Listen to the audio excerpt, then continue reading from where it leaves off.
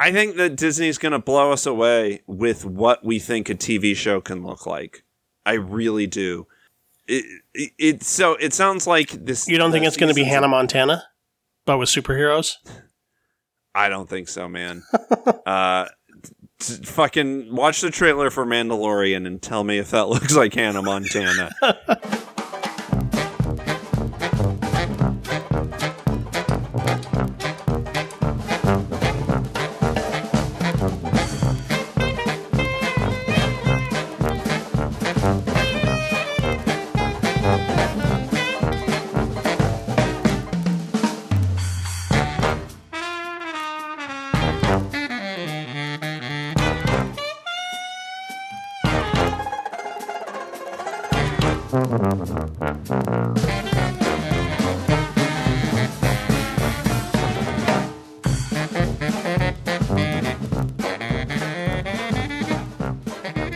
Welcome to another episode of the MacGuffin Podcast, the podcast that dreams are made of. You are the co-host, Keith Foster from San Diego, California. That's right, and you are the other co-host, Cassidy Robinson from Las Vegas, Nevada. Yes. Ching, ching, ching, ching, ching, slot machine. We're back. We had another little summer break. You just came back from vacation, didn't you? That's right. I just came back from the sunny island of Hawaii. It was great. It was pretty cool. Yeah, it was. I've never been to Hawaii before, so this is first time. And it's the most relaxed I've ever been in my entire life. I don't think I've ever taken a vacation just for the pure sake of relaxation before. Right. Like, usually there's some agenda or some convention, something or other. Yeah. But this was like literally didn't have anything to do but wake up, go to the beach, and drink Mai Tais. Yes. For like 6 days. It was amazing. I gained like 13 pounds. We're not going to talk about that. Even though I brought it up. Did you go to a luau? We did. We went to a luau. Did you snorkel? Fine. I did. I snorkeled. I saw some tropical fish. That's cool. Swimming around. The resort we were at had a private lagoon. It was incredible. It was just the best. I even got a little bit of a tan. And I don't tan. No, you don't. Traditionally, no. So, I mean, there you go. Turns out I can. I just need to spend every day at the beach. Today we're going to be talking about scary stories to tell in the dark. We're finally going to catch up with that. Uh-huh. And we're also going to be reviewing Ready or Not. Uh-huh. Here we come. And at the end of the episode for the Netflix homework, we're going to go over your Netflix pick, which is Solomon Kane. Yes, we will. I don't know. I'm kind of excited to talk about that movie, but we won't get into it just yet. Let's go ahead and talk a little Consume, Obey.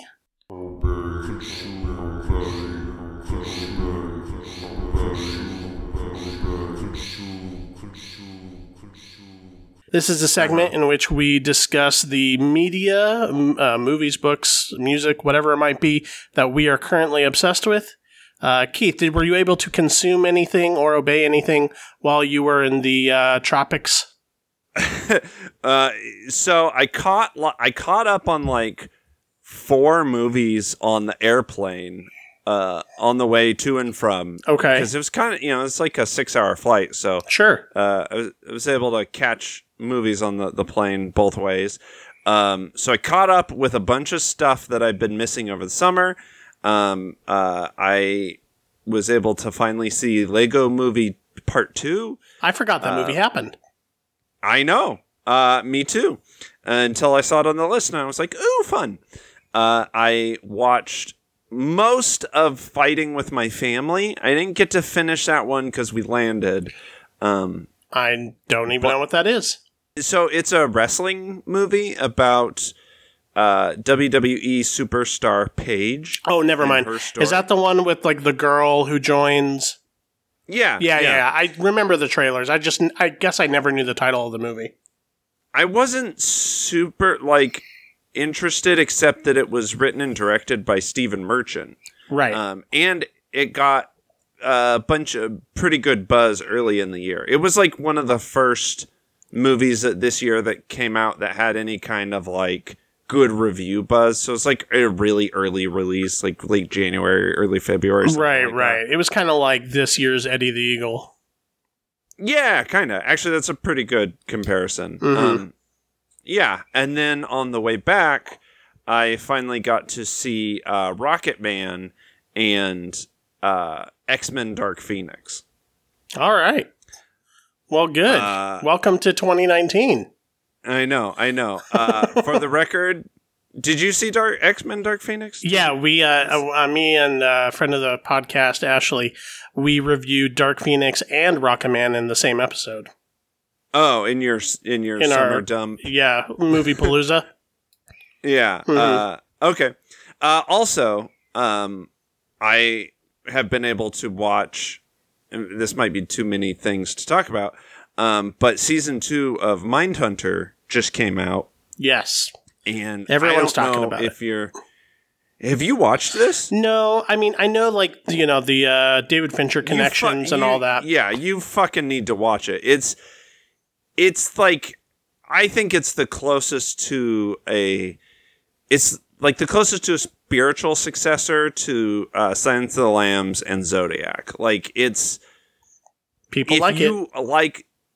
If you like those things, you should, and I know for a fact you personally do, you need to fucking watch it. I think it might be the best show on Netflix as far as, like, attention to detail and, like, just the direction of some of the episodes. Like, they're directed the fucking hell out of that show. Yeah. In small ways that they definitely do not need to do. But it's just so well done. Okay. Does anything happen in the show? I mean, don't tell me, but every time I have roommates who are watching it, and every time I would walk through the living room when they're watching, it always seemed like somebody's getting interviewed.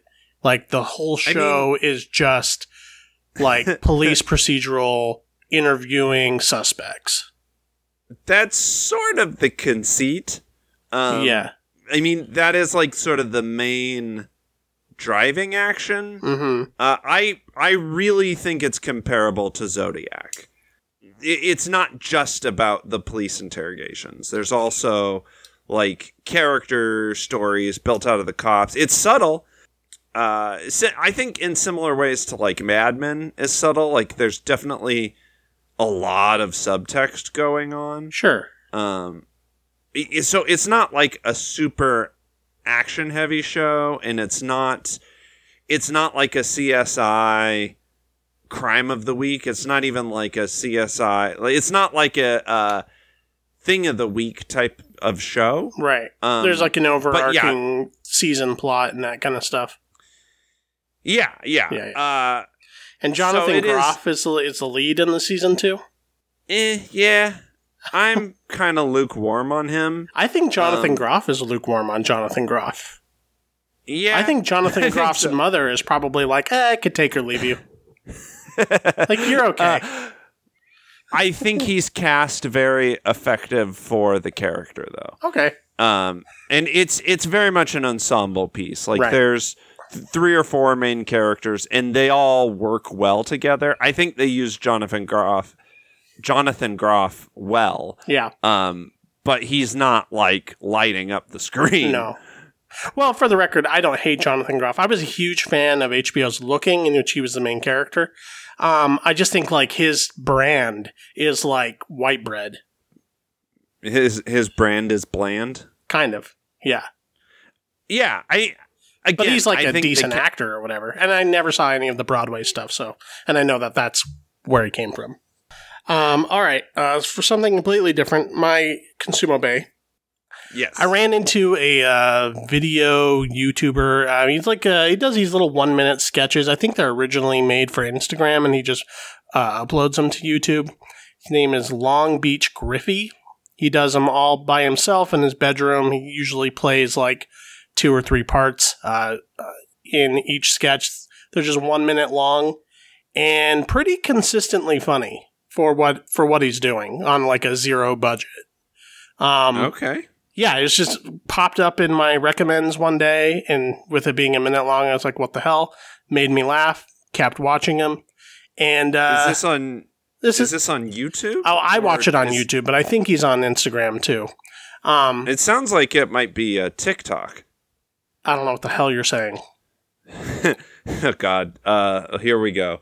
So TikTok is sort of the app, the spiritual successor to Vine. It's sort of like the new go-to short video app. Okay, yeah, these are very Vine-esque. I mean, some of them might... I think they're all like under a minute kind of thing. Mm-hmm. Some of his sketches might go to like a minute and a half or 2 minutes. But for the most part, they're really short, kind of setup punchline kind of style sketches. Yeah, very charming, very funny. Because it's YouTube and because of his age and stuff, every once in a while there's some like dumb gamer reactionary kind of ideas on there that I'm not super into.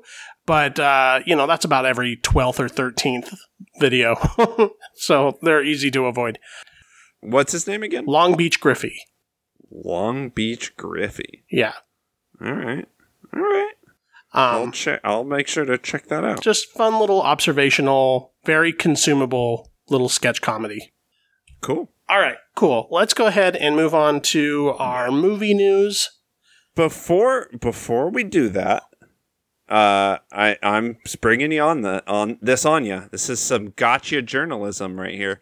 I want to make a push for our listeners to go. If you enjoy our show, please go onto iTunes and rate us 5 stars, please. Personally, it is my mission to get our show verified by Rotten Tomatoes. And to do that, we need a fuckload of positive reviews.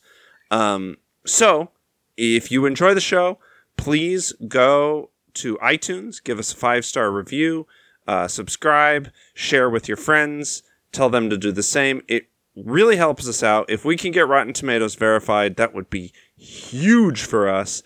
And in October's coming up, and I've already got the Halloween feels. Mm-hmm. I'm ready for the spookiness.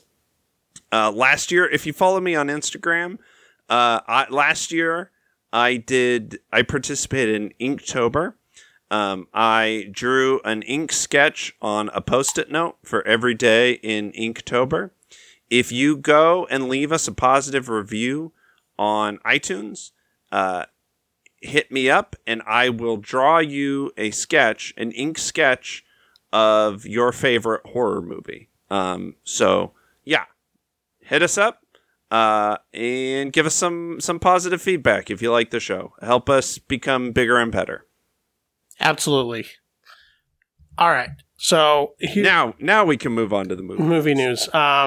This is an older story. Now I feel like everyone's kind of aired their opinions on, but we never got to cover it ourselves. The big Spider-Man debacle, the Sony Disney Spider-Man debacle. The details pretty much come out to the deal that Disney struck with Sony in order to bring Spider-Man into the Marvel Cinematic Universe.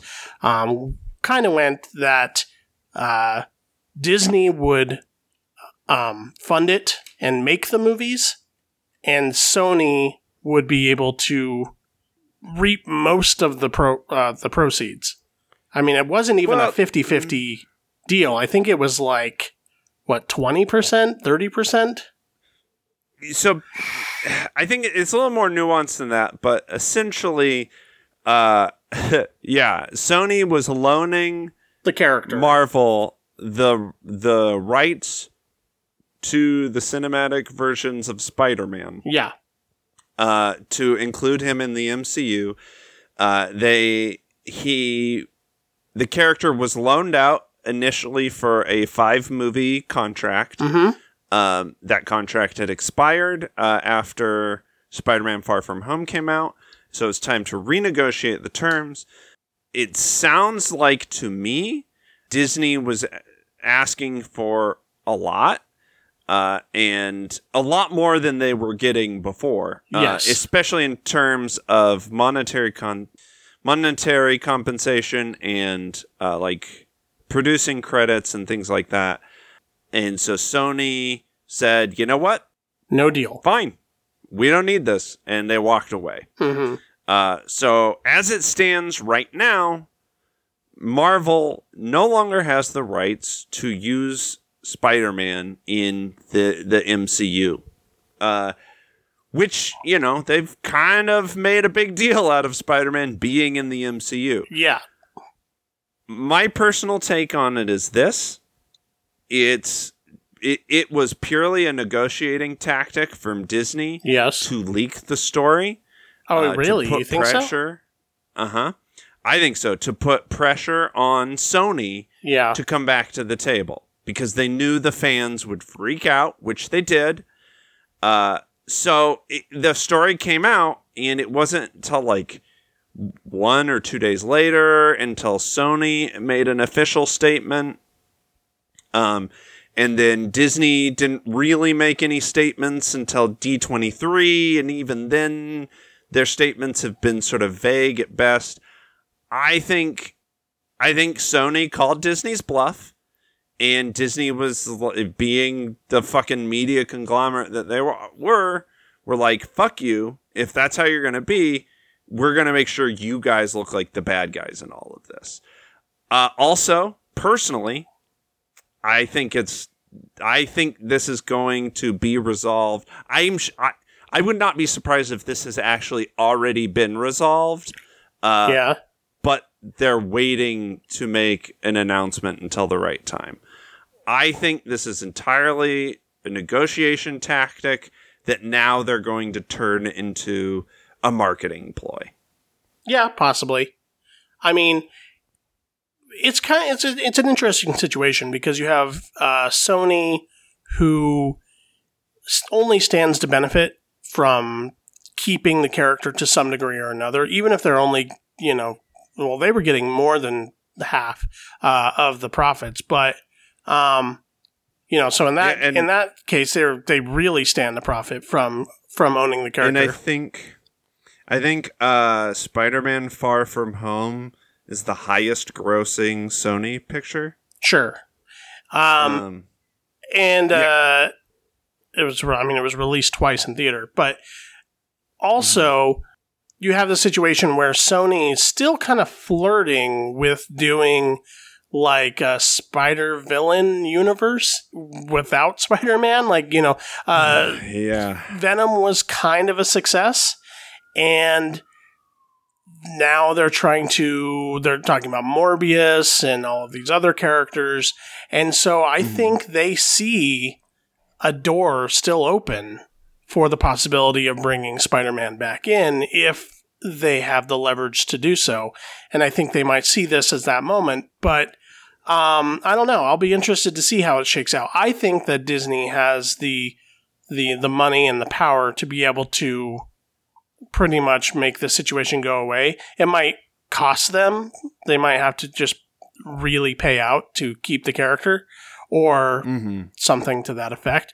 But I think Sony's in a unique position where they have negotiating edge a little bit on this.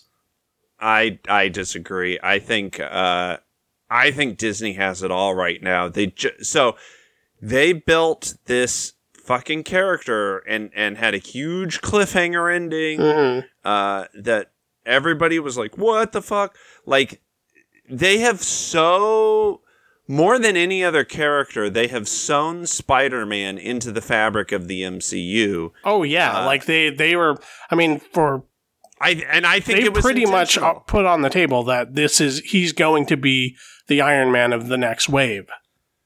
Yeah, and I think that was entirely to give them more clout when the negotiations came up. Maybe. Because here's I the don't thing. know. I don't think that Disney Marvel needs Spider-Man as much as Sony needs Disney Marvel right now. I mean, Venom was kind of a success, and Sony hasn't had the best track record as far as knowing what the fans want. Right.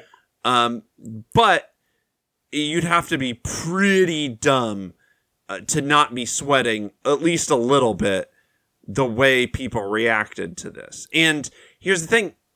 Disney just announced their next slate of, Phase 4 films right before this came out, and Spider-Man was nowhere on there. So they have time to renegotiate that Sony doesn't have. Sony's going to have to put another Spider-Man movie out within a couple years, or they lose the rights to the characters. So, And you don't think that they're dumb enough that they might try to do that? Oh, I think they might, but I think they have the most to lose. Yeah. Whereas Disney can just say, yeah, I know it sucks. Sony sucks. We wish we could have come to terms. They're the bad guys. We tried.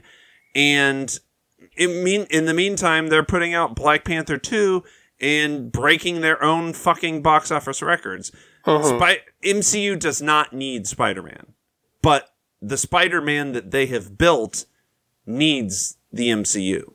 Yeah, that's true. I think Disney has been really smart about this, and I think it's just sort of a matter of, does anyone at Sony have the forethought to actually see they're in a pretty shitty predicament?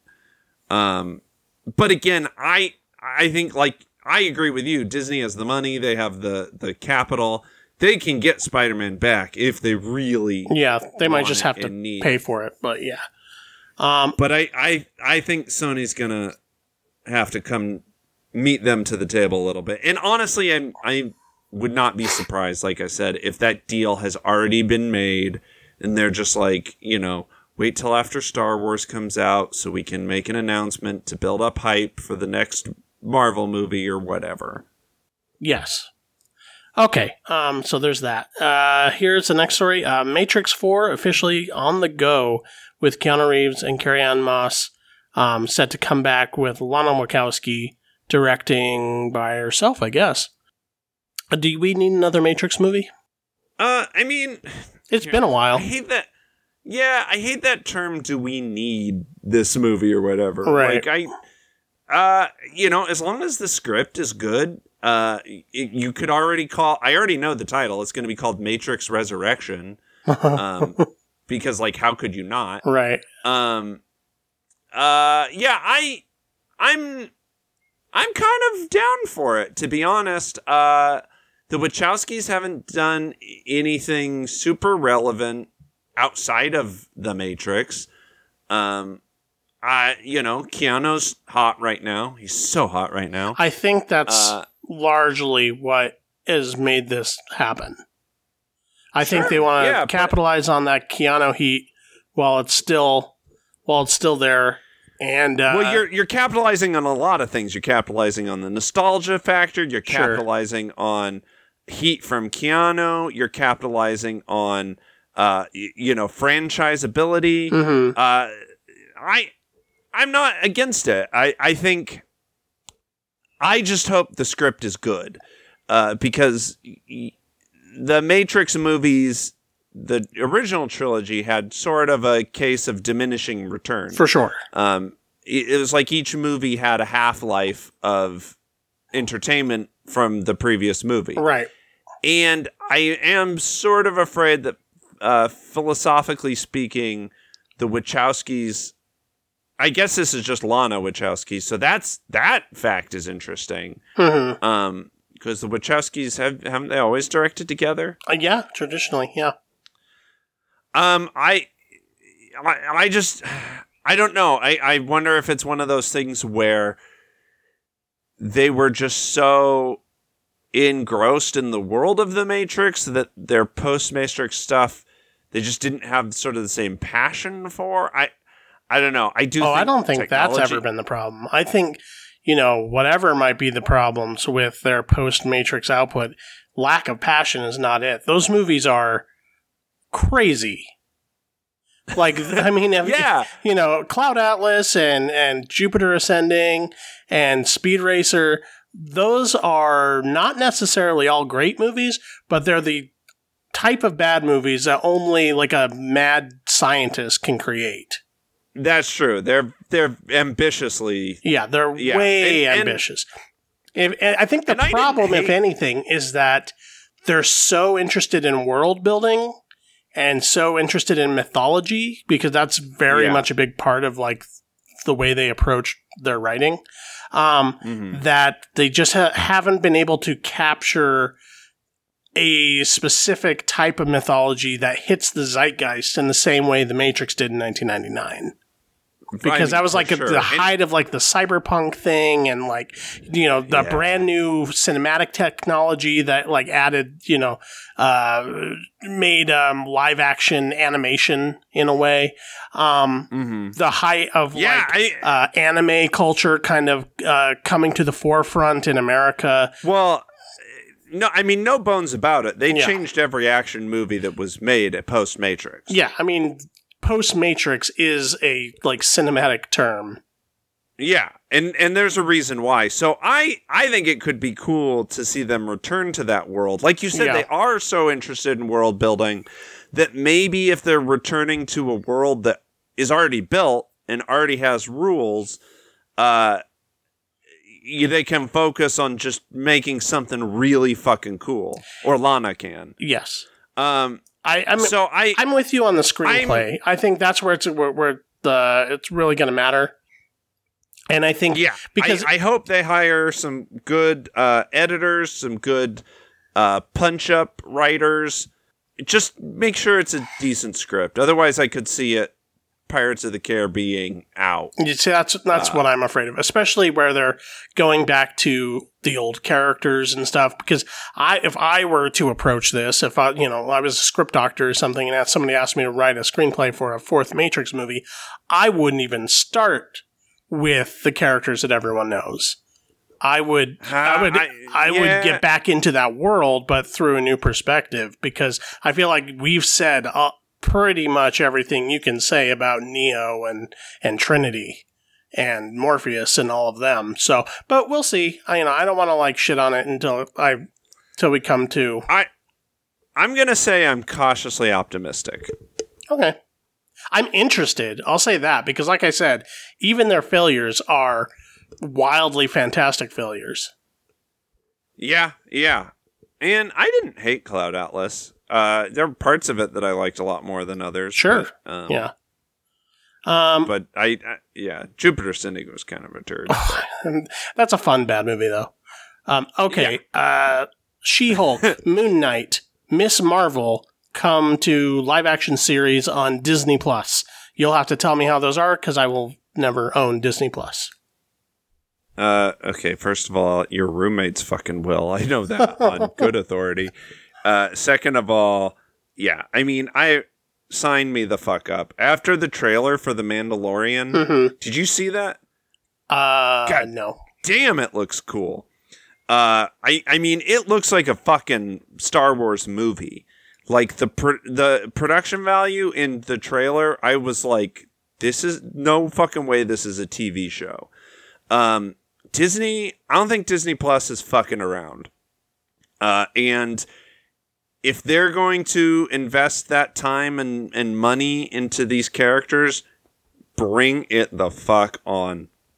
I think these are all characters that, like, if they're given their due respect, they're gonna be like fucking incredible shows. She-Hulk can be such a cool, interesting character because she's more of a lawyer than a superhero. She's sort of a reverse Daredevil. Moon Knight is Batman if Batman was certifiably insane, like schizophrenic insane.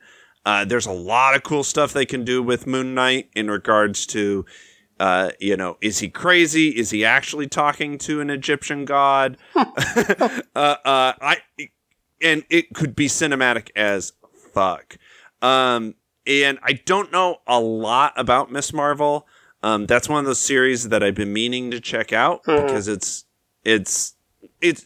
Kamala Khan, I think, is the character. She took over the mantle of Miss Marvel after Miss Marvel became Captain Marvel. Right. The Marvel name, that's my biggest complaint about Miss Marvel as a character, is her name is not good. But from what I've heard, one of the more interesting original characters that Marvel has debuted in the comic books in the last decade. So, but I am all in on these Disney Plus series so far. Yeah, I mean, it seems wise to stock up now, especially after all of the Marvel series on Netflix have been kind of puttered out. Now they can kind of start from scratch on what a Marvel non-cinematic or television universe looks like, and these are characters that have been unmined. I'm a little disappointed that She-Hulk and Moon Knight don't get to debut on film, but maybe their characters make more sense for the small screen. I think that Disney's going to blow us away with what we think a TV show can look like. I really do. It sounds like this. You don't think it's going to be Hannah Montana, but with superheroes? I don't think so, man. Fucking watch the trailer for Mandalorian and tell me if that looks like Hannah Montana. It looks... I'm more hyped for that than I am the next Star Wars movie. Like, it looks so fucking good. Just the cinematography of it looks movie quality. It doesn't look like we're losing anything. I'm telling you, I think they're going full John Hammond on Disney Plus, and at least for the first few years, they're going to be sparing no expense. Okay, I was waiting to see where you were going with that. Okay, we'll call this the last news story. What are you doing in 2039? I hope we're alive. I hope there's a planet still. Yeah. Yeah. I think that's pretty optimistic of you to think there's going to be a 2039 at this point. Pretty optimistic of Richard Linklater, who is set a new project, a kind of boyhood-esque project, where over the course of 20 years, he's going to be adapting a Sondheim musical. Does it say which one? I don't know anything about Stephen Sondheim. Merrily We Roll Along. Do you know anything about that? I know Into the Woods and I know Assassins. Right. But that's it. That's one more than I know. So, yes, it's going to be an adaptation called Merrily We Roll Along, starring Beanie Feldstein from the movie we reviewed, Booksmart. And she also has a fun cameo in What We Do in the Shadows, the TV show. Oh, okay. Yeah, she's a thing right now. Yeah. But will she be a thing in 20 years? Because that's what they're going to be banking on here. So what was it, 12 years for Boyhood? Yeah, this is pretty ambitious. Does Richard Linklater know that you don't have to do that to make movies? I think maybe, I don't know, maybe he just liked the experience so much, because the difference between this and Boyhood... yeah, who wouldn't love shooting for a day and then having 6 months off? Well, I mean, all within that period of time, he was still releasing traditional films. But he called it his little movie summer camp. Like, they would get together for 2 weeks, shoot some stuff, and then, he would edit it down and come back next year. And maybe he just got so kind of caught up in that, expecting that for 12 years, that now that it's not there anymore, he's like, oh, well, I don't get to do that this summer. So now this gives him a 20-year rollout to do movie summer camp with his friends. I guess I don't care. I'm going to immediately forget about this. And I guess I'll wait 23 years. Why the fuck even tell anybody? That's so stupid. Are you, I don't know. It's sure. I think this is fucking self-indulgent and weird and unnecessary. I liked Boyhood. I think it's an interesting experiment. Mm-hmm. I don't know that needs to be the fucking model. Well, I wish I knew more about Merrily We Roll Along, because it might have something to do with the structure of that musical. Like maybe there's a lot of passage of time in that musical or something, and they just want to like naturalize it rather than just put everybody under age makeup. You know what else has a lot of passage of time? What? Forrest Gump. Sure. Forrest Gump has a large passage of time. And you know what? I don't know that the movie suffers from not taking 30 years to make. No, that's true. But if you look at Richard Linklater's entire filmography, not every film he's made, but certain ones, the pillars of his oeuvre, are very concerned with the passage of time. Whether it be, Waking Life or Slacker that takes over the course of a day, or whether it be the Before Sunrise trilogy, where those also take over the course of one night, but also each one in each trilogy he returned to like every 10 years. So that's almost kind of like its own Boyhood-like experiment in its own sense. And then Boyhood, of course, kind of being the most ambitious of that idea. So it does not surprise me at all that this is something he's doing. I'm more concerned with the health and age of him. First of all, he's like 50-something right now. And, the cast and everybody. It's a long gamble, especially that long. If we were talking 10 years or 8 years or something like that, I'd be like, okay, we'll see. But this is like, whoo, boy. Yeah, I kind of have a feeling it's not going to get finished, and it might become one of those like Hollywood legends, like whatever. So I'm reading up a little bit after Merrily We Roll Along. And apparently it was a total failure and closed after 16 performances. So, I guess. I don't know. I guess we'll keep you informed on this story for the next 23 years. All right. I think it's kind of dumb, but I don't know. Maybe it'll be cool. We'll see. I do think he's jinxing himself by announcing it. Yeah. I think one of the reasons Boyhood worked was because it was just like... It was a big surprise. It came out and it was like, what? He's been filming this for 12 years? Like, that's insane. But I guess he was just so excited. I don't know. After Boyhood, though, I bet it was hard to keep something like this secret from the press. Like, if they got any sort of sniff of it, I'm sure it would have been leaked before any announcement would have been made anyway. So I guess they maybe were just trying to get ahead of the story. I don't know. It's weird. Okay, let's go ahead and start talking about this week's movies, because we do got a couple of them. So, do you want to start with Scary Stories to Tell in the Dark? Sure. I'll let you set that up. What happens in Scary Stories to Tell in the Dark? So Scary Stories to Tell in the Dark is it's a movie based on the young adult I guess you could even young adult book series. It was a compilation of short scary stories, very short. Probably more very short. Yeah, like page long, some of them. Yeah. And I think they were probably known more for the terrifying ink blot artwork that accompanied the stories than the stories themselves. If you don't know what the artwork for Scary Stories to Tell in the Dark looked like, fucking Google image that shit. Chilling. And give yourself nightmares.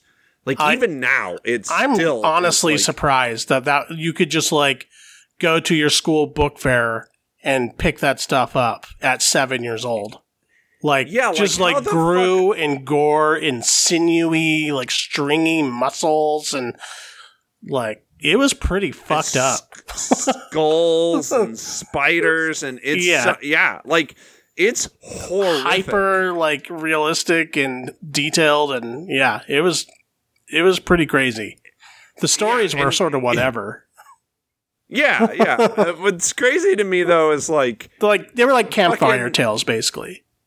Yeah, exactly. But what's crazy to me is that fucking Harry Potter is like, Christian groups are like, it's Satanist. Right. But this evil, scary book with this evil, horrifying artwork was just like handed out to kids. Like, you need trauma in your life. Yeah. Google image that shit. Anyway, so this movie is sort of an adaptation of some of these stories. This group of teens finds this book in this haunted house that is this woman haunts, and if you read the book, she'll start writing stories featuring the people who read the book, and the stories come to life and kill you or whatever. Right. So that's the basic setup. What did you think of the movie? So I've been following this story for a little while, like the development of this movie, and Guillermo del Toro was producing it, which seemed promising, but not necessarily doesn't mean much because he produces a lot of things, varying quality. But, I thought it was a good start at the very least. And then there's been a few different directors attached to this at different times. I think the one they finally landed on, I'm pulling it up. Andre Overdahl, who also, he directed Troll Hunter, which is a fun movie. If you've never seen it before. It's I want to say Norwegian or Scandinavian.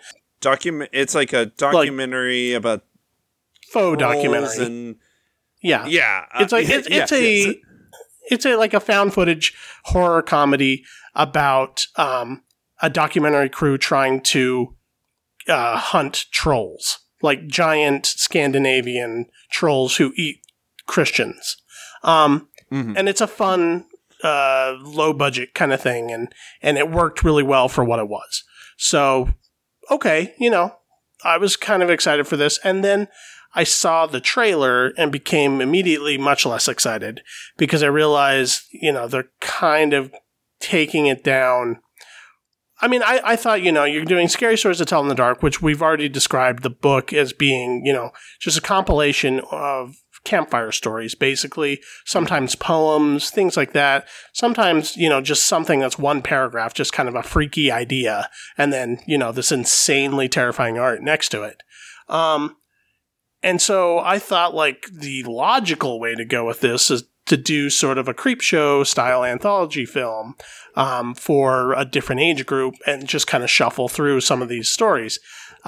Instead, we have this really cumbersome framing device of these kids in the 1960s who are being bullied in their school and who feel like outsiders, and it's a Halloween night and they find this book, and then they realize what's happening to them, that the book is haunted, and it's like writing them into these stories in real life, and then they're trying to get all the adults to believe them, and as I'm watching this movie, I'm just overcome with disappointment at the entire approach of how they came to this. Now, if you don't know anything about the book, and it's not, again, the books themselves it's not brilliant writing. It's not like they really like... Yeah, they're fine. It's a loose enough framework. You can really do whatever you want with it. I just thought that this approach was so safe and so literal. Uninspired. Yeah. That I didn't understand, like there's this whole, like, Sarah Bellows mythology, which might have been a story in one of the books. I don't remember. But, I don't. You know, it's arbitrarily set in the 1960s. There's all this stuff about Vietnam and Richard Nixon going on in the background of the story. And I'm like, why is this? I don't think that stuff is necessarily arbitrary, but I think that whatever the intention of it was lost. Yes, I like, because it's not like it's in passing. Like, it's something they bring a lot of attention to and keep reminding you about all throughout the movie, and I never understand why. Like, what is the purpose of this? Like, this story could take place in the 70s, 80s, 90s, or now, but they are really pushing this, like, 60s nostalgia on us for no reason. And it's not like the situation where I was like, well, maybe they put it in the 60s, because that's what I thought when I first, like, started going that direction. So I thought, well, maybe there's, like, stuff in here that a cell phone would ruin, but there isn't. So, like, modern technology doesn't get in the way of how any of this unfolds. So, you know, so I didn't mind the setting, because I think it does kind of set a better tone. It's a choice. Yeah, I don't think they needed to focus on it as much as they did. And as far as the framing device goes, I think they still could have had everything up until them, like, going into this haunted house, getting locked in the basement, and then they find the book, and then just start reading the book. And you could even do it like American Horror Story style. Just, like, use the same actors for each story. Right. You know, so I just think there are more creative approaches that they could have taken. Part of me wonders if this was sort of like a studio push thing to make it one concentrated story, because just like anthology, like, I think an anthology movie would have been a really hard sell, because people just don't make them anymore. It's just not. And so I wonder where this choice came from. Because I think the logical decision is, you know, it's scary stories to tell in the dark. So much of the script talks about the importance of stories, but then we don't actually really get any individual stories. No. It's all sort of this one story that's, like, fine. It's fine. But I just think it could have been so much better. Yeah, that's kind of where I'm at with it. It's not necessarily that this movie is so bad. I really feel neither one way or the other about it. It is, like, directly in the middle of the road. Yeah, I will say, I did appreciate that this movie doesn't hold back on the creepiness or the, like, I think the, like, creature design and the tone of this movie is spot on. I think it's just like, it gets, like you said, it gets lost on this weird mythology they're trying to make for the movie that is completely arbitrary and unnecessary. Right, which just feels extremely writer device mechanical. Yes, yeah. And it feels like they took, like, one pass at a script and that's what got thrown up on the screen. Yeah. But I will say, visually, this movie is really cool. And I think there's some really creepy, really good scares for a younger audience. At the beginning of the movie, I was, like, a little afraid that I was being, you know, talked down to. Because at the, like, first 10 minutes, it sort of feels like Halloween Town. Yeah.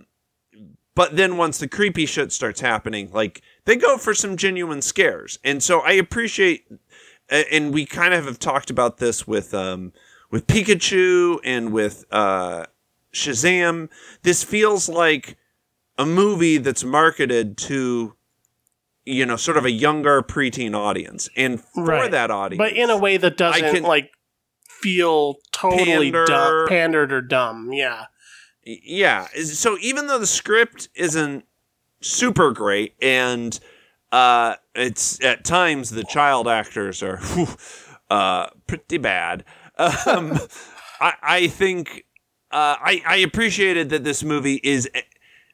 I appreciate the tone and the energy of the movie being spot on for a younger crowd that wants horror, that is hungry for horror, but usually either gets talked down to or gets extreme scares that might be inappropriate, a bit too much for that age group. So no, I agree. There's kind of a even though I think it's going for more sophisticated scares in tone than what I'm about to say, but it kind of like fills that hocus pocus gap a little bit. Totally. Like there's an approach to sort of horror not as just the intention to scare, but sort of more as a storytelling subset or tone. Yeah. That I kind of appreciate here, and I think for like a 14-year-old's slumber party kind of experience, this is totally fine. It's totally acceptable. For me, it's just like I can't help but see the missed opportunity, missed potential. Yeah, because I think that those books are so elemental and so basic that you had pretty much a license to do whatever you want to do. And what they chose to do was go the safest route possible. Yeah, and in a weird way, overcomplicate it. Yeah. It something that should be just simple. It should be scary stories to tell in the dark. Right. That's all it needed to be. You could even use the individual elements that they had done. You just don't need to tie them all together. Right. Like it didn't need this saga narrative thing, because that makes it feel lumbering and not episodic. Because every time you're going from one kill to the next or whatever, it feels like the movie's just sort of like holding your hand through these set pieces and says, okay, here's the next night, we can expect this. And it all becomes very telegraphed.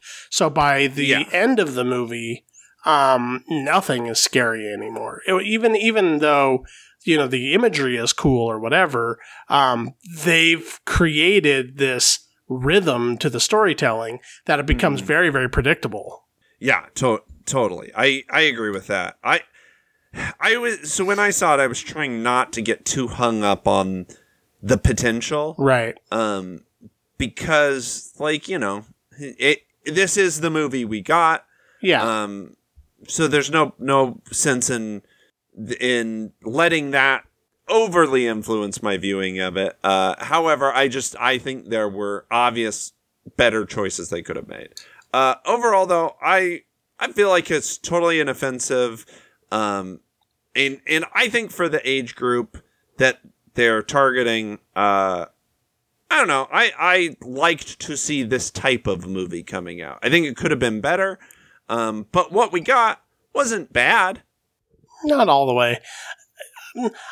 For me, this is like a B- movie. It's okay.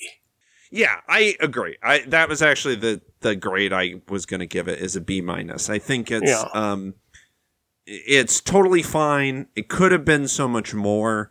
But this is what it is, and that's okay. So yeah, B- for me. Okay.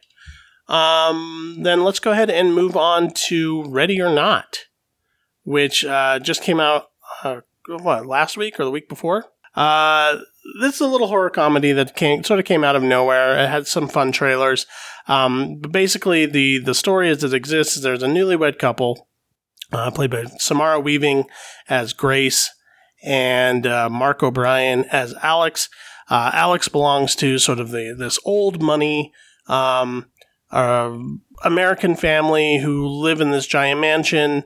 They all kind of get married on the lawn. They're going to stay their wedding night with the family. Alex informs Grace on the wedding night that before they can consummate the marriage, they have to play a game with the elders and the other in-laws. So they go to the game room of the mansion, and it is revealed that because of some weird satanic curse that the family's been under for decades or years and years and years, they have to hunt and kill Grace, or else some old family heir is going to kill them all before dawn. And from there, the family members all choose a weapon. Grace has to play this murderous game of hide and seek for the remainder of the night. And it's kind of a high concept horror comedy. Maybe leans a little bit more horror than comedy. But yeah, what did you think of this contraption? I thought it was a blast. I mean, I think if you're going into this knowing it's high concept, like I saw the trailer and I was sort of like, what? It's like hide and go seek to the death. Yeah. But I was here for it. I think the tone of this movie is so... I think, if nothing else, the tone of this movie really sells it. Right. Really sells what could have been like a high concept swing and a miss. Yeah. But I think the movie, the direction really embraces the camp and really... and I think something that I thought was really refreshing and cool was that the family, these hunters... like at first they're set up like sort of a most dangerous game situation. Yeah. But they're all kind of fucking idiots. Yeah. And that was one of the things that I think felt the most fresh to me, was even though this woman is in a life or death situation and the situation feels very real, the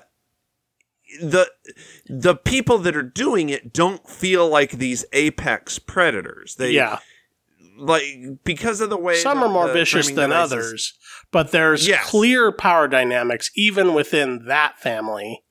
And, the movie has a lot of fun, kind of poking fun at all of their idiosyncrasies. Like, I think that's actually where the movie shines, is the fact that we're kind of balancing two separate tones, which is Samara Weaving is in very real danger, and she plays it totally straight for the most part. She kind of has like a wry sense of humor that she brings to certain sequences, but for the most part, when she's running and screaming and scared and, fighting back, for her, it's very, very real. Like for them, they're kind of like, oh, this again? Yeah, well, so the way that they set it up is when people come into this family, they have this like magical card box that they select the game. Yeah. It sort of feels like the game selects the person more than anything else. Sure.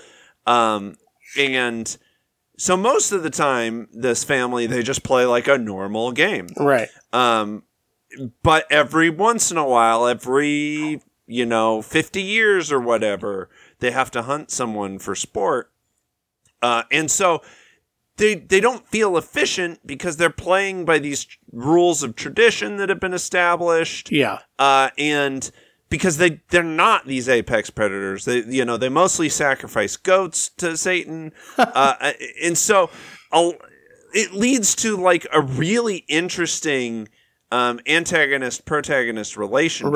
Right. And in a way that feels very genuine. That was what impressed me, was that I never felt like the movie sold out the stakes for comedy, but it wasn't afraid to let its antagonists be goofy and not always scary. Right. And I thought that was really cool. There's also like a lot of pokes at the upper class, which are not so veiled, sort of political allegories. Which I thought, it's in a similar conversation as Get Out, as far as that's concerned. Yeah, maybe I'd say it's probably even less subtle than that. Yeah, and it's not racially motivated; it's specifically class. Yes. But and I think that is an underlying thing that's happening in the movie. In my review, I said that the actor who plays sort of the patriarch of the whole family reminds me of like a satanic Mitt Romney. Yeah, totally. Or like you can just tell he's like he's a dude who'd watch Fox News, Sure. you know. Yeah. And it's about this family that comes from old money and stuff. So there's a lot of not so subtle satire, which most of my favorite horror movies are working on some level like that.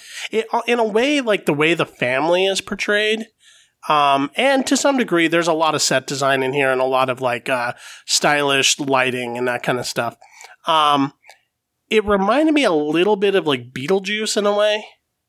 Like not as I get that. Not as hyper mythologized, and there isn't as much like claymation sandworms and like that kind of crazy stuff.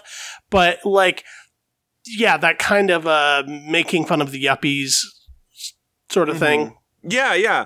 It also, I think, through set design and stuff, it kind of reminds me of Clue. Yes. Like it just sort of harkens back to this older style of, I think Clue is a really good comparison because it's another horror comedy. Yeah. Where, when characters die, it's real and there's real death involved. But it's also just a lot of fun and it's very manic.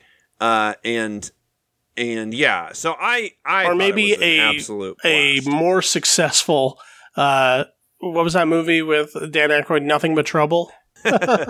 Or The Burbs, like that era. Yeah, and I miss those types of like not every horror movie has to be scare you till you shit your pants kind of horror. Yeah, it can be. This is kind of more of a ride. It's kind of this is like a perfect popcorn film. Absolutely, yeah. You want to talk about slumber party movies? This is like a great one. There was one thing that I noticed, and maybe I'm just crazy. So Adam Brody's character is named Daniel, right? In the movie, there's a scene where I'm pretty sure his brother calls him David, like multiple times. Oh. It was weird. I don't remember. So it was like a movie flub, and I don't want to tell you the part it happened because it's kind of a spoiler. But I was like, wait a minute, he's calling him it happened enough times for me to go, wait a minute, I thought his name was Daniel. So that kind of took me out of the movie for a minute. Just that this like glaring flub made it through. But I can neither confirm or deny that happened. I could be crazy. Listeners, if you're listening and you happen to catch that, or if you are just like, Keith, you're fucking crazy, turn your hearing aid up. I could be wrong.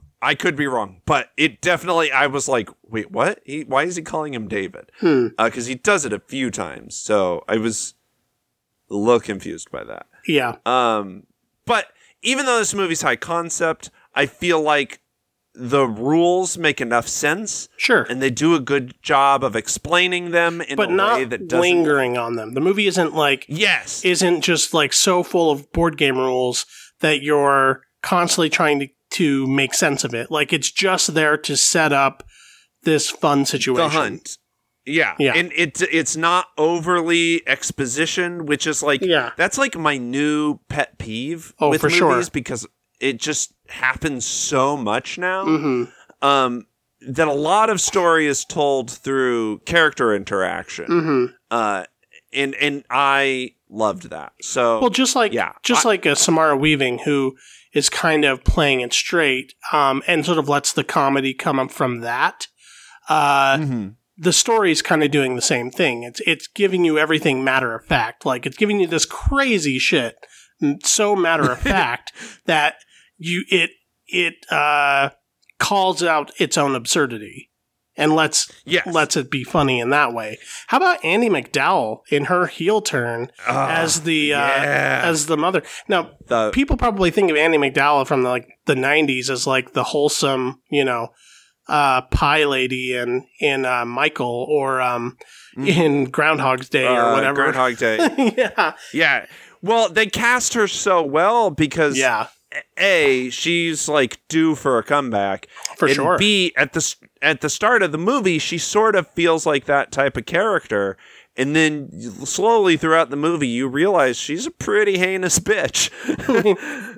Yeah, it's she's great. Honestly, the entire cast is great. Yeah, it's really, really well cast. And I actually, the directors, they do a really good job of also thinking about the film in terms of what it's doing visually, because it's very dimly lit for most of the movie. It takes place at night. You're talking about people hiding in closets or in corridors and that kind of stuff. And this big mansion they're in is like a giant puzzle box, which kind of plays into the gamification of the entire plot. But in order to do that successfully, the audience has to have a good sense of place and has to have a good sense of where everyone is in conjunction with each other, and like how the inner workings of this mansion work, and you get a good sense of like geography of the movie. And the movie does a really good job at doing that. I never feel like I'm just in some random set. I always feel its connection to every other room and how it's all supposed to be mapped out. Yeah. So that's one of those things that people don't think about when they watch movies, but it is one of those things that you can do wrong. Yeah, and you're right. It feels very rich and real and lived in, and you get a good sense of like where things are happening at all times. Right. And like if someone gave you a piece of paper right after watching the movie and told you to draw the layout of the mansion, you could probably do a good construction of that. Yeah, and it sort of plays out like a board game, which is kind of fun. I just had an absolute blast with this movie. I liked that you don't even necessarily know if what's happening is real or not. Sure, yeah. There's a fun kind of like punchline to everything. This was a fun like August surprise. Totally. And just helped put me more in the mood for Halloween. What letter grade are you giving this? I give it a B+. The only points I knock is every once in a while when things start to get more kinetic between characters, like there's fighting or chasing and that kind of stuff, it goes into shaky cam mode for unknown reasons, especially how disciplined everything else is. And sometimes that's incongruent with the style of the movie. But other than that, I think it's pretty terrific. Yeah, I would actually give this an A, but I'm going to give it an A- because of the whole David Daniel flub, which may or may not be real. So if you want this movie's rating to go up for me, prove me wrong. It's so rare that I remember a character's name in a movie that you could do that. Like, especially a movie like this, you could just change the character's name in the middle of the movie. I probably wouldn't notice. Normally, yes, I agree. Especially in comedies, they don't give a lot of care to like most mass market comedy character names. But it was just like, I don't know. I just caught it and it was weird. But the movie itself, I really enjoyed. So cool. Yeah. All right. Let's move on to the Netflix homework that I assigned to you from 2009. Solomon Kane. I guess I should set this up. Go for it. Solomon Kane, a movie based off of a sort of pulp action hero created by I did this on the last episode. By Robert E. Howard. The creator of Conan. The creator of Conan the Barbarian, the creator of John Carter on Mars. Didn't he also do he did John Carter, right? I'm actually not sure.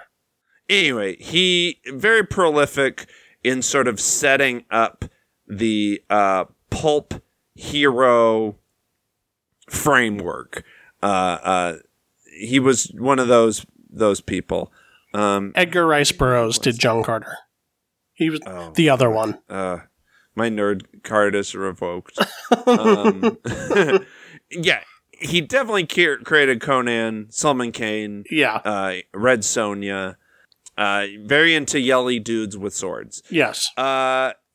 So this is Solomon Kane is a former pirate who, after he realizes he's through his ravaging and murder, has given up his soul to the devil, tries to repent and become a man of God, trying to prolong these evil forces from getting his soul for as long as possible. He comes across a family. The family runs afoul of this evil sorcerer who gets murdered, driving Solomon Kane to become the action pilgrim we know he is in his heart, and to revoke his vow of peace, and go and try to get revenge, and save this girl or whatever. Mm-hmm. What did you think of Solomon Kane? So this was kind of fun because upon watching this, I had no idea when this came out. I know, right? It came out in 2009. Right. It feels like it came out in 1998. Kind of, yes. Except for, it's clearly shot on digital. And a newer digital, so it's not going to look like 28 Days Later, which would be considered early digital. So I know that it had to be past a certain time. There's also some visually there is sort of a post Lord of the Rings quality to it. So I was trying to put together throughout a lot of the movie, because for some reason I just thought because this was on Netflix and never heard of it and I was thinking 2013, something like that. And then Pete Postlethwaite, I can't say his name, but the actor, a lot of people probably remember him as the priest in Romeo plus Juliet. He's in this, or the priest from or the poet from fucking Dragonheart, you heathen. Right. And this is kind of a spiritual successor to Dragonheart in a lot of ways. But he's in this, and he died a handful of years ago, so I know it had to be at least before a certain time. So watching this, because at first I thought the snow, the swords, the sorcery, maybe they're trying to tap into a Game of Thrones kind of thing. And then, as I'm going, I'm no, this feels older. This feels like something that, that would have come out maybe around the time of Van Helsing. But there's not a ton of CGI in it. There's one big CGI moment at the end. But for the most part, all of this is done on either on location or in, the CGI that does exist is rough. Yeah, it's not great, but all of it's but for the most part they really, really hold back on it. All of the action sequences, all the fire effects and smoke effects and stuff, they don't use CGI to do that, which unfortunately they do more often than not nowadays. That's true. And they have real honest to goodness stuntmen. Yeah, there's a lot of decent stunt work in the movie, and I think all of that actually pays off in the movie's advantage, because if you're just watching it and you sort of understand where it's coming from, and it's it's pulp history and all of that stuff, this is a big B movie, and it's not but it kind of sits in the perfect B movie territory for me, where you could either watch it with friends and roast it, because it's very easy to do that with this movie.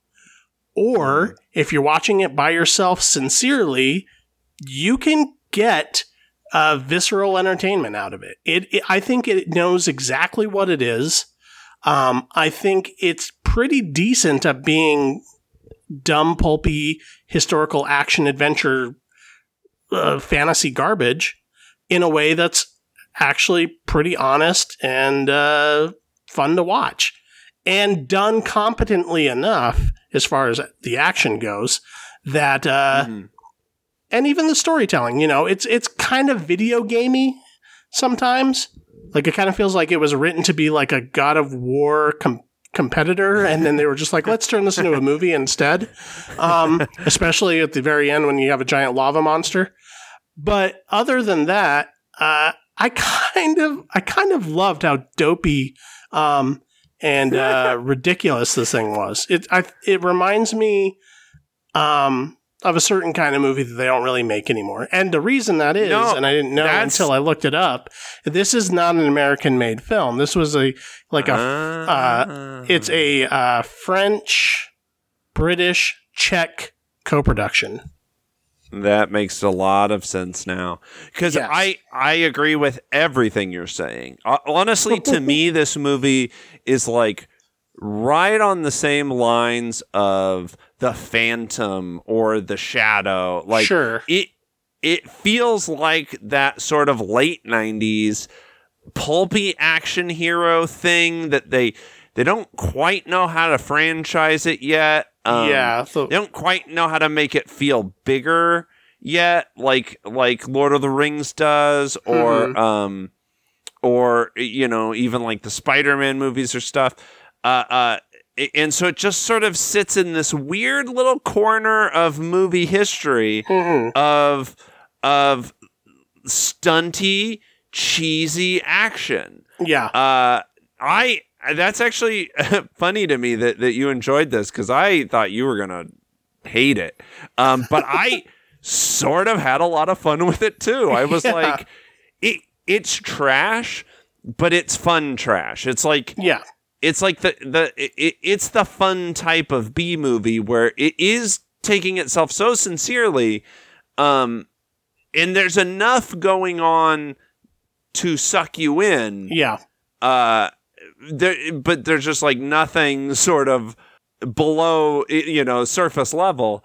I think if you compare this to the newer Conan movie that came out, the one with Jason Momoa playing Conan, which, I mean, did better casting exist? I don't know. But that movie, which came out in 2011, feels so much less than this, because it's mostly CGI.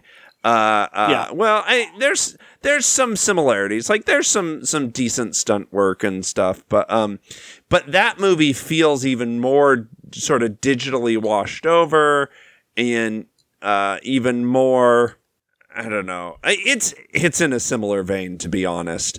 But I appreciated the sort of more hands-on approach of Solomon Kane a bit more. Yeah, I think the reason there's, and again, I want to stress, like, you have to be sympathetic to what this movie's trying to do to get anything out of it. Like, if you like historical fantasy, swords and shields kind of stuff, then you might be able to enjoy something in here. You have to be a certain kind of geek to appreciate what's going on. But if you have like absolutely zero patience for any of this, with like the exception of Game of Thrones, maybe, then this is probably not for you. True. It's not sophisticated in whatsoever. Yeah. And you know what? I was kind of shitting on the Conan movie. With Jason Momoa. You retroactively decided it's great. No, but I enjoyed it on the same sort of level of like, this is dumb pulp, but it's fun dumb pulp. It's dumb pulp that cares about the source and the roots of and the tradition of that. But yeah, I agree. This movie is not going to be for everybody. But I think you have to have an appreciation for. I think people of a certain age, mostly our age, who grew up in the age of like Dragonheart and 13th Warrior and like that kind of stuff, who kind of miss this who kind of miss cool historical fantasy epics that aren't just like overwrought with shitty CGI and like terribly edited action scenes and just budgets that are doing nothing for anything. Because this movie is noticeably mid to lower budget, but uses it pretty well. Yeah, actually, I actually think it's not a bad looking movie. Job, but yeah, it has some good shots, some good like sort of set piece shots. Yeah, and James Purfoy, he's doing his best Hugh Jackman impression. Yeah, as not Hugh Jackman. Yeah. I thought this movie was dumb fun. Yeah, so did I. I actually, I think it's the perfect kind of thing to watch on Netflix. Oh, all right. Cool. For this type of thing. Yeah. I'm not mad at it. Yeah. All right. For the next week's Netflix homework, I'm going to have us watch the documentary Jim and Andy about Jim Carrey taking on the role of Andy Kaufman in Man on the Moon and all of the crazy method acting that went into that. Yeah, it was a documentary I've been wanting to catch up with for a while, so I thought now's a good time to do it because we haven't done a doc in a while. Yeah, and we're on the cusp of Horror-tober. Yeah, at which point that's all we're going to be doing for Netflix homework, so I didn't want to jump into that too soon. Mm-hmm. Even though this episode has been pretty horror-heavy. Even Solomon Kane had, like, witches and demons and a guy who looks like... a guy who looks like Tortilla Face from Slipknot. Yeah. Cool. I'm excited to watch that. That's been on my personal list for a long time. So, cool. So, if anybody has anything to say about any of the things we talked about in this episode, you can email us at MacGuffinPod@gmail.com. You can comment on any of the news stories or episodes that we post on our Facebook page at facebook.com/MacGuffinPod. You can also follow us on Twitter and Instagram at MacGuffinPod, and be sure to follow us or check us out on iTunes, Stitcher Radio, Pocket Cast, Player.fm, and as we've stated before, please leave a star rating and a 1-sentence review on either iTunes or Stitcher. And it helps people be able to find the show easier. And I guess the goal is to end up on Rotten Tomatoes. We'll see how that goes. That's the goal. That's the goal. Help us get splat power. Keith. Oh, let me say my things, I guess. If you want to follow me individually on Twitter, it's at VC Cassidy. And you can also read my writing that I do every week for the Idaho State Journal at the Idaho State Journal's website. And it should be under the entertainment movies page.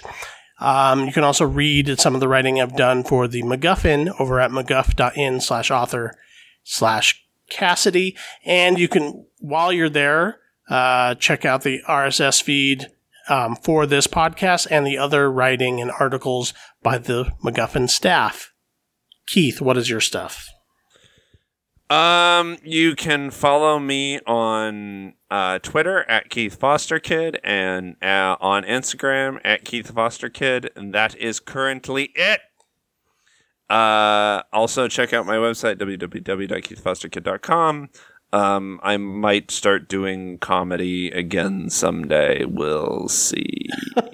All right. Yes, and be sure to check out our friends out there doing the podcast of their own. Patrick and Dennis over at Almost Educational, and Buddy and Alice over at Those Happy Places, and Rogue Fun, a Star Wars podcast. That'll be it. Ready or not, here I come. Bye.